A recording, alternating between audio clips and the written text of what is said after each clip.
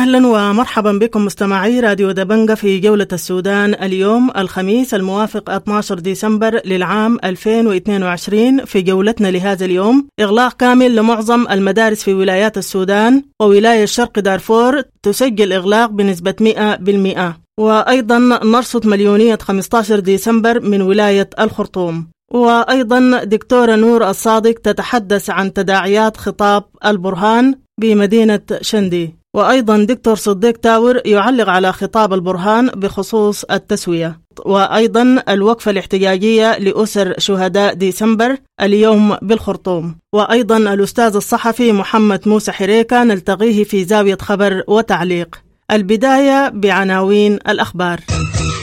البروفيسور صديق تاور يقول خطاب البرهان يؤكد عدم رغبته في مغادرة المشهد السياسي وسعيه لحكومة مدنية شكلية تشرعن الانقلاب. ياسر عرمان يؤكد أن خطاب البرهان في شندي يمثل تراجعا عن الاتفاق الإطاري ومحتوى العملية السياسية. مناوي يعتبر خطاب البرهان مطلبا وطنيا ويشيد برفضه أي حوار أحادي يقرر مصير البلاد بواسطة مجموعة معينة. مبارك الفاضل يبلغ سفير الاتحاد الأوروبي بأهمية إبعاد الأحزاب عن السلطة الانتقالية وإجراء الانتخابات في موعد أقصاه أبريل 2024. تعزيزات عسكرية ضخمة تصل أبو كرشولة بولاية جنوب كردفان، والقوات المسلحة تغلق الطريق الرابط بين أبو كرشولة والرحت بعد مقتل 5 أشخاص في صراع قبلي. استمرار إغلاق الطرق الرئيسية في الفاشر لليوم الثاني احتجاجا على مقتل مواطن بواسطة الشرطة. إصابة عامل رصيد في عملية نهب مسلح طالت جميع ممتلكاته في سرف عمرة بولاية شمال دارفور. أسر الشهداء تنظم وقفة احتجاجية أمام مبنى السلطة القضائية بالخرطوم تنديدا بقرار إلغاء محاكم الشهداء الخاصة. والدة الشهيد الفاتح النمير ترفض إلغاء المحاكم الخاصة للشهداء، والبروفيسور صديق تاور يقول السلطات تشرع في تدمير ملف العدالة عبر إلغاء محاكم الشهداء.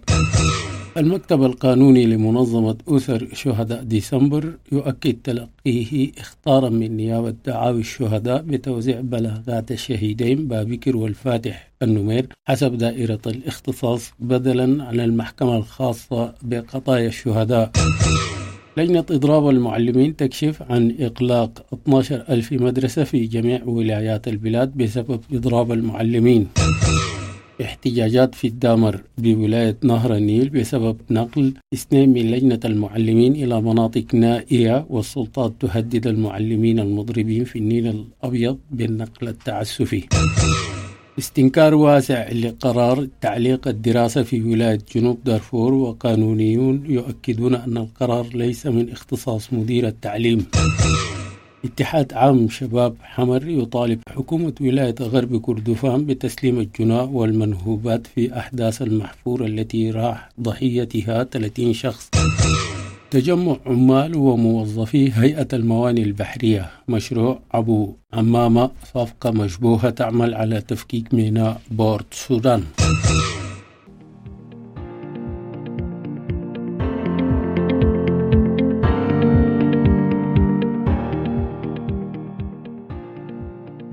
كالعادة نبدأ جولتنا كل خميس بزاوية خبر وتعليق، والذي نلتقي فيه الأستاذ الصحفي محمد موسى حريكة في تعليق عن خبر الأسبوع. وماذا لديك أستاذ في زاوية اليوم؟ الخطاب الذي ألقاه البرهان قائد الجيش السوداني أمس بمنطقة المعاقيل في ختام مناورات النصر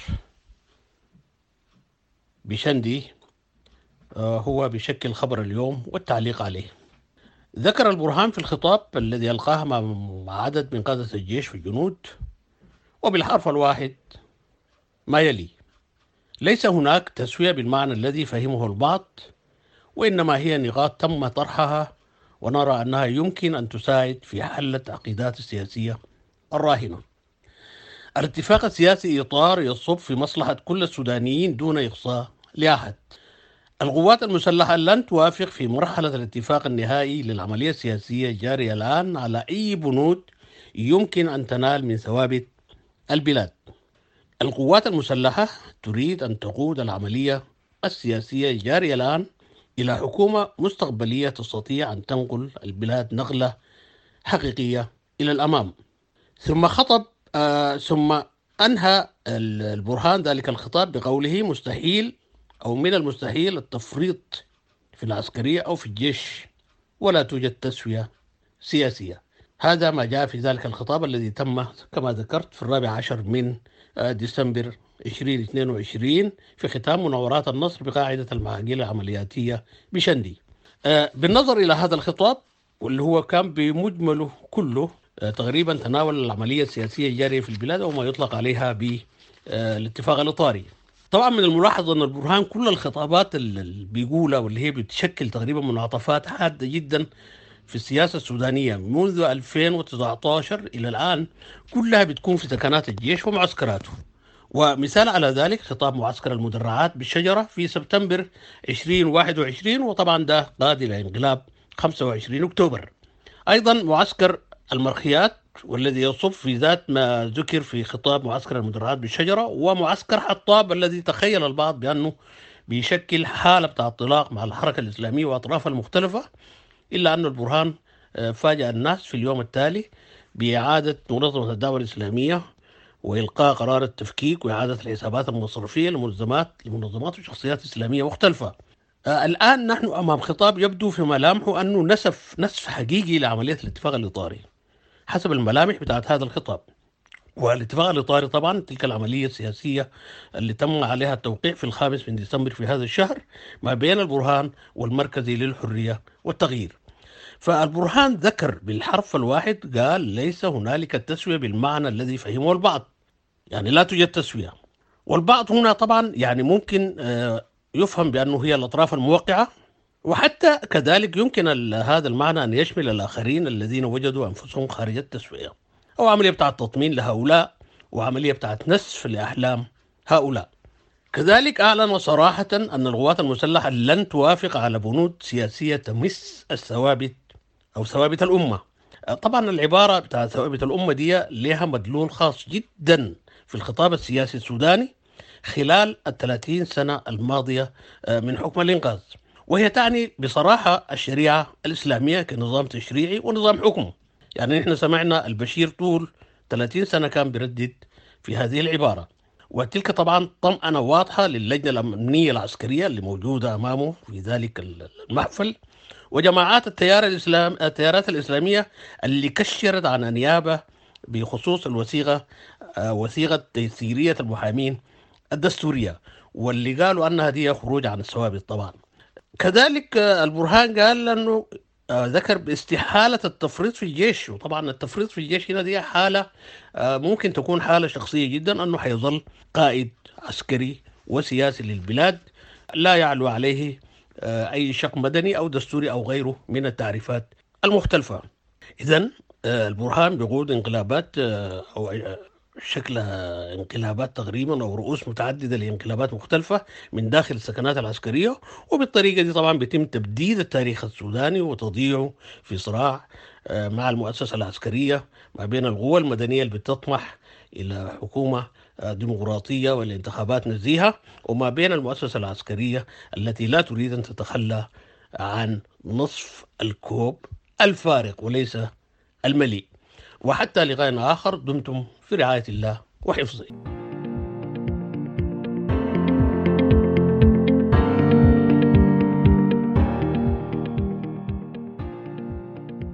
مرحبا بكم المستمعون الكرام، والبداية مع الأستاذة قمرية عمر عضو اللجنة العليا المركزية لإضراب المعلمين لتطلعنا على نتائج الإضراب الشامل اليوم في معظم ولايات السودان، وما هي النتائج؟ مرحبا بك أستاذة. أوكي، أول حاجة السلام عليكم، التحية لكل المعلمين بالوطن الحبيب، والتحية لصمودهم ووعيهم بحقوقهم والتزامهم بانتزاعها.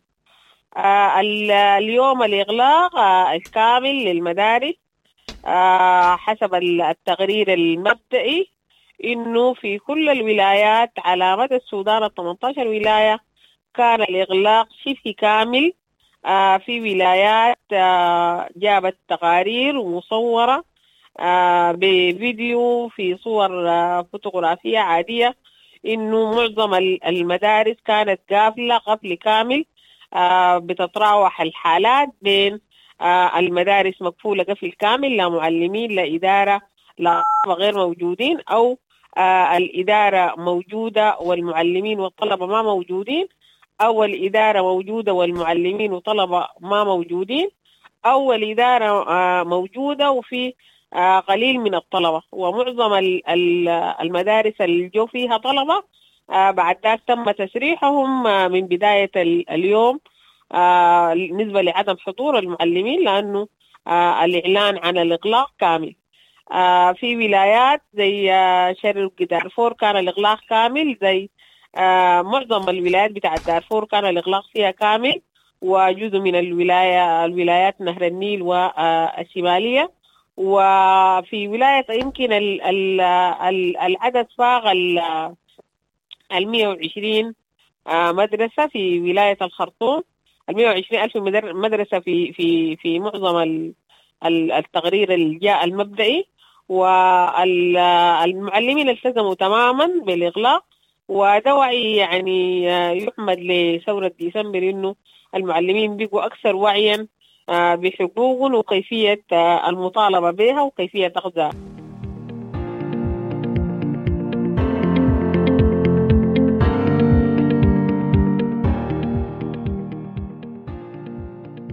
انطلقت اليوم بمعظم ولايات السودان مليونية 15 ديسمبر التي تنظمها تنسيقيات لجان المقاومة، وهذه المليونية رافضة للتسوية التي تمت بين العسكر وبعض المكونات السياسية. جولة السودان كانت في مليونية 15 ديسمبر بمدينة الخرطوم واستطلعت عدد من السوار، فلنتابع هذه الاستطلاعات.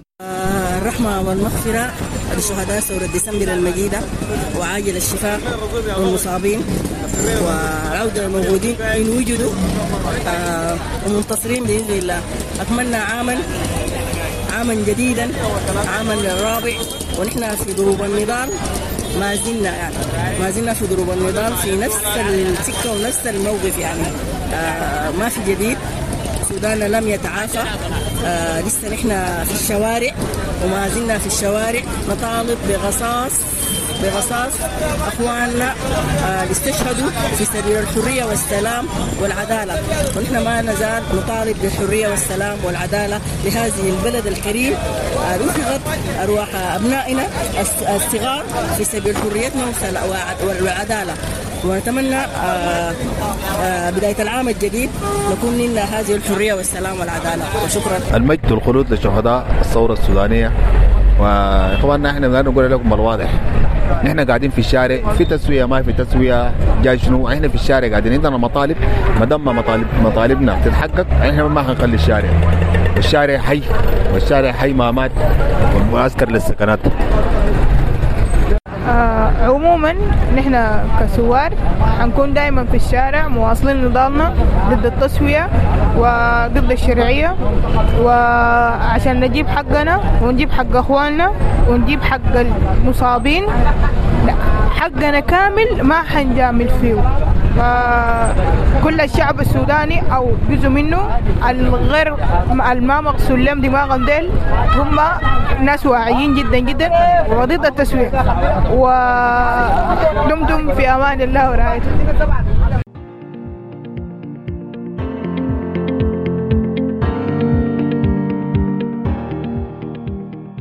مرحبا بكم المستمعون الكرام، ونبقى في تداعيات خطاب القائد العام للقوات المسلحة السودانية الفريق أول ركن عبد الفتاح البرهان أمس الأربعاء بقاعة المعاقيل العملياتية بمدينة شندي، والذي خاطب من خلاله القوات المشاركة في ختام العام التدريبي، والتي ستنفذ فيه القوات المسلحة مناورات مدرعة بقاعدة المعاقيل تحت شعار الجيش سياج الوطن. هذه التصريحات أثارت ردود فعل عدد من الكيانات السياسية الموقعة على الاتفاق الإطاري مؤخرا بين المكون العسكري وبعض المكونات السياسية، وأيضا بين المكونات التي لم توقع. معنا دكتور صديق تاور للتعليق على هذا الخطاب. حديث البرهان في المعاقيل وما أثاره من جدل هو ليس بغريب على طريقة عبد الفتاح البرهان في التعاون مع القوى المدنية منذ سقوط نظام البشير وحتى الوصول إلى الوثيقة الدستورية، ثم بعد ذلك الشراكة في الفترة الانتقالية والتي انتهت بأن انقلب عليها بزرايا وأسباب يعني أزمات مفتعلة افتعالا لتبرير خطوة الانقلاب.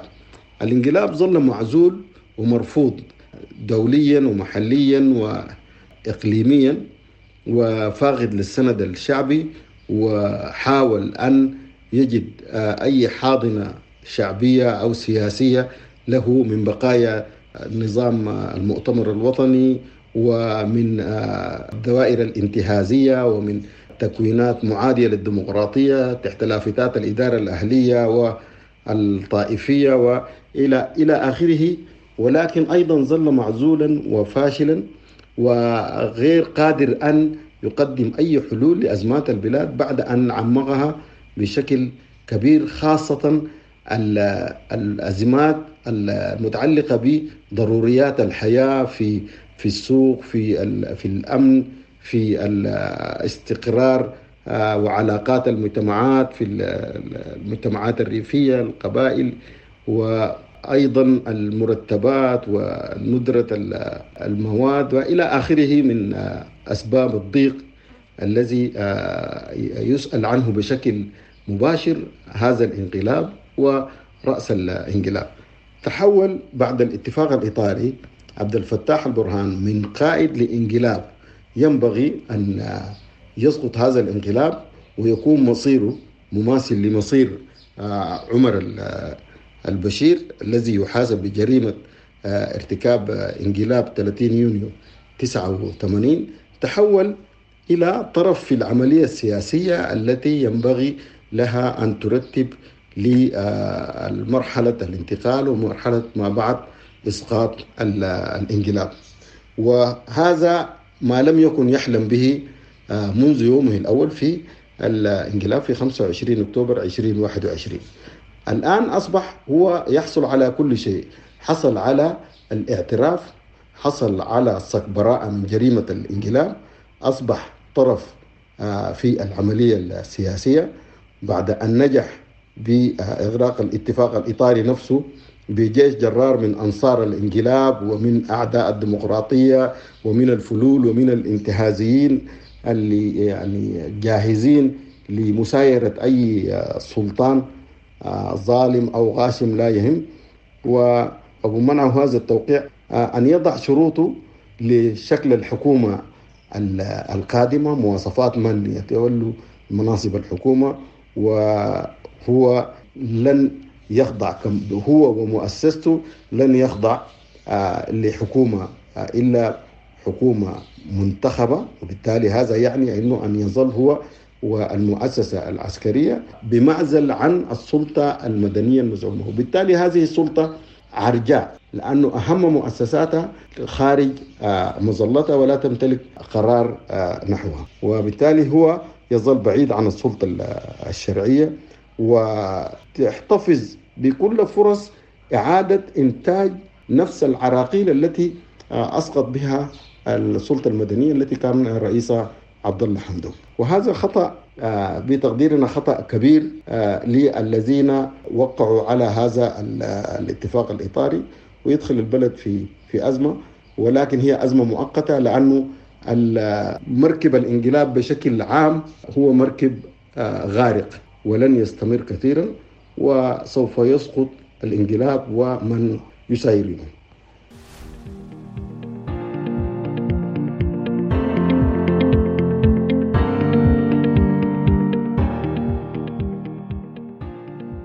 نفذت أسر الشهداء اليوم وقفة احتجاجية أمام مقر وزارة العدل مطالبين بتخصيص محاكم للنظر في قضية أبنائهم الشهداء. جولة السودان كانت هناك والتقت والدة الشهيد الفاتح عمر النمير الأستاذة ماريا الطيب محمد بشير. طيب احنا طبعا الغرار بتاع المحتوى العام اللي عملوه ده احنا رافضينه تماما، لانه ما بيضمن لنا حاجات كثيره بالذات الشهود.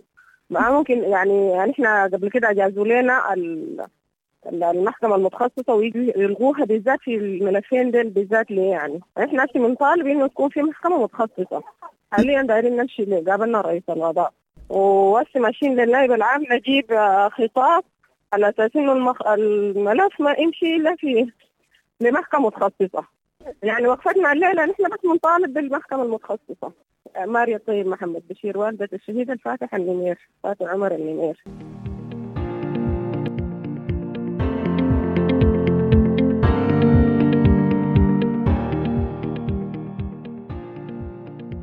ونبقى في الوقفة الاحتجاجية التي نفذتها أسر شهداء ثورة ديسمبر بولاية الخرطوم اليوم، ومعنا الأستاذة المحامية سعدية سيف الدين من المكتب القانوني لأسر شهداء ديسمبر. القرار ده هو وصلتنا المعلومة من نيابة تعاون الشهداء إنه نحن قدمنا ملف الدكتور بابكر عبد الحميد والباشمهندس فاتح النمير من نيابة تعاون الشهداء اللي هي النيابة مختصة كان تم إنشاء في الفترة الانتقالية اللي هو أنشاء مولانا تاج السير الحبر في ذاك الوقت كمان كان نائب عام، وبموجبه كان إحنا قدمنا مذكرة برضو لرئاسة القضاء في ذاك الوقت اللي هي مولانا نعمات وطالبنا بإنشاء محكمة خاصة. قدمت 6 بلاغات أذكر منها دكتور محجوب التاج، عبد الشكور، أحمد الخير، حسن عمر، وكانت بتتعامل لهم محاكم خاصة بموجب الطلب بتاعنا إنه يكون عندنا محاكم خاصة نظرا لتعقيدات القضايا وتفاصيلها. فهي وافقت وجئنا بارح بعد ما تقدم البلاغ للمحكمة إنه رئيس الجهاز القضائي قال لوكلاء النيابة إنه نحن هنحول البلاغ ده إلى محكمة حسب الاختصاص دائرة الاختصاص بتاعتها اللي هي في الخرطوم شمال. حصل بيناتهم حوار إنه يا أخي إحنا بما إننا نيابة أنتوا أصلا الشهداء دول عندهم محاكم خاصة بهم، يعني إحنا ما تبع دائرة الاختصاص، إحنا نيابة يعني مستغلة براء بموجب قانون تأسيس مختلف، يعني تعامل معاملة الإجراءات بتاعت البلاغات الثانية. فقام قال لي لا نحن ما عندنا رئيس الجهاز القضائي، قال لي إحنا ما عندنا حاجة اسمها شهداء وما شهداء، ونحن كل واحد عندنا تحول وتمشي لمحكمة عادية. إحنا طبعا بمجرد ما عرفنا الحاجة دي دعينا لوقفة احتجاجية معانا أسر الشهيدين كويس وبعض من النشطاء والثوار وكذا، وجينا السلطة القضائية وطلبنا إنه نقابل رئيس القضاء وقالوا لنا هو غير موجود.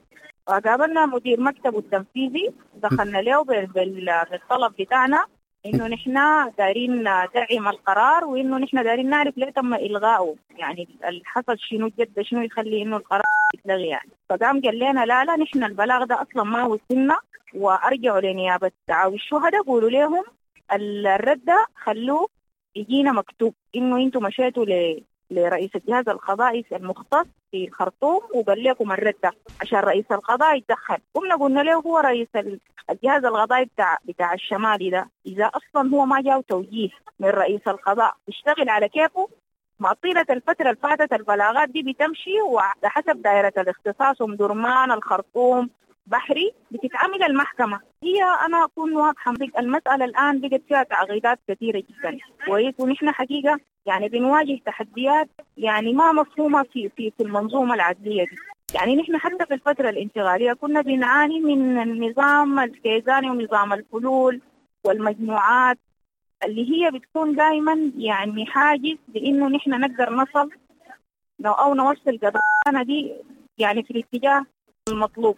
يعني نحن ما دارين نقول إحنا بنوجه اتهام أو بنشكك في نزاهة القانونيين في بلدنا ولا نزاهة القضاء ولا كده، لكن كمان يعني في حاجات بالنسبة لنا غريبة. يعني في عندك ملفات اتعملت لها محاكم ومحجوب التاج دي الآن هي شغالة في المحكمة بتاعته. ففي شنو بيخلي رئيس القضاء يدي تعليمات ومدير مكتبه قال هو ما طلع قرار رسمي من رئيس القضاء، لكن جيبوا لنا الكلام ده مكتوب. فطبعا دي ردود تعسفية. احنا قمنا رجعنا لنيابة الشهداء طوالي وخلينا الموكب واقف في القضائية اتجهنا للنيابة ومشينا كلمنا رئيس النيابة مولانا الطاهر وطالبناه بأنه وكيل النيابة الماسك البلاغ ده يمشي يتوجه لرئيس الجهاز القضائي في الخرطوم دائرة الاختصاص ويدينا الرد منه مكتوب، إفادة موثقة مكتوبة زي ما طلب مننا في القضائية.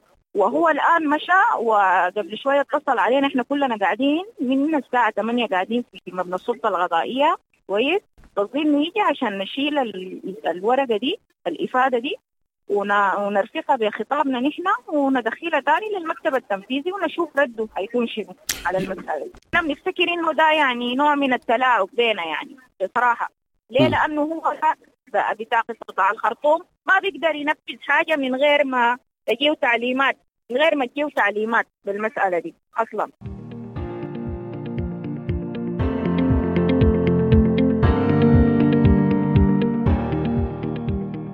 بهذا المستمعون الكرام نصل بكم إلى ختام جولة السودان اليوم، قدمناها لكم من راديو وتلفزيون دبنقا. حتى الملتقى، لكم تحياتي وتحايا الفريق العامل، إلى لقاء.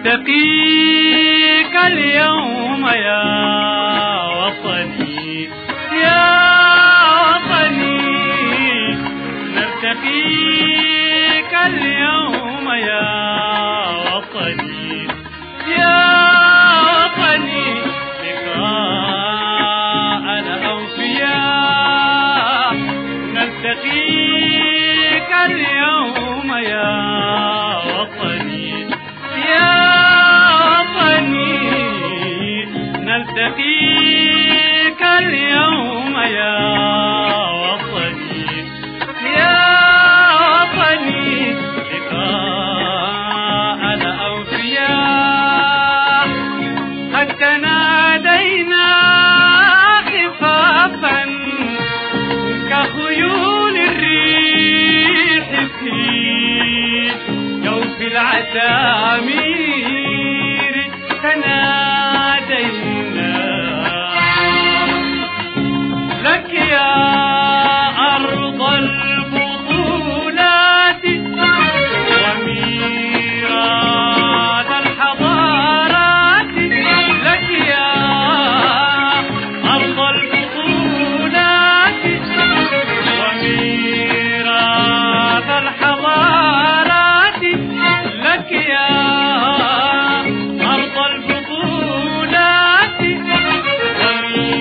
وميراث الحضارات، نغني اليوم في عرس الفداء.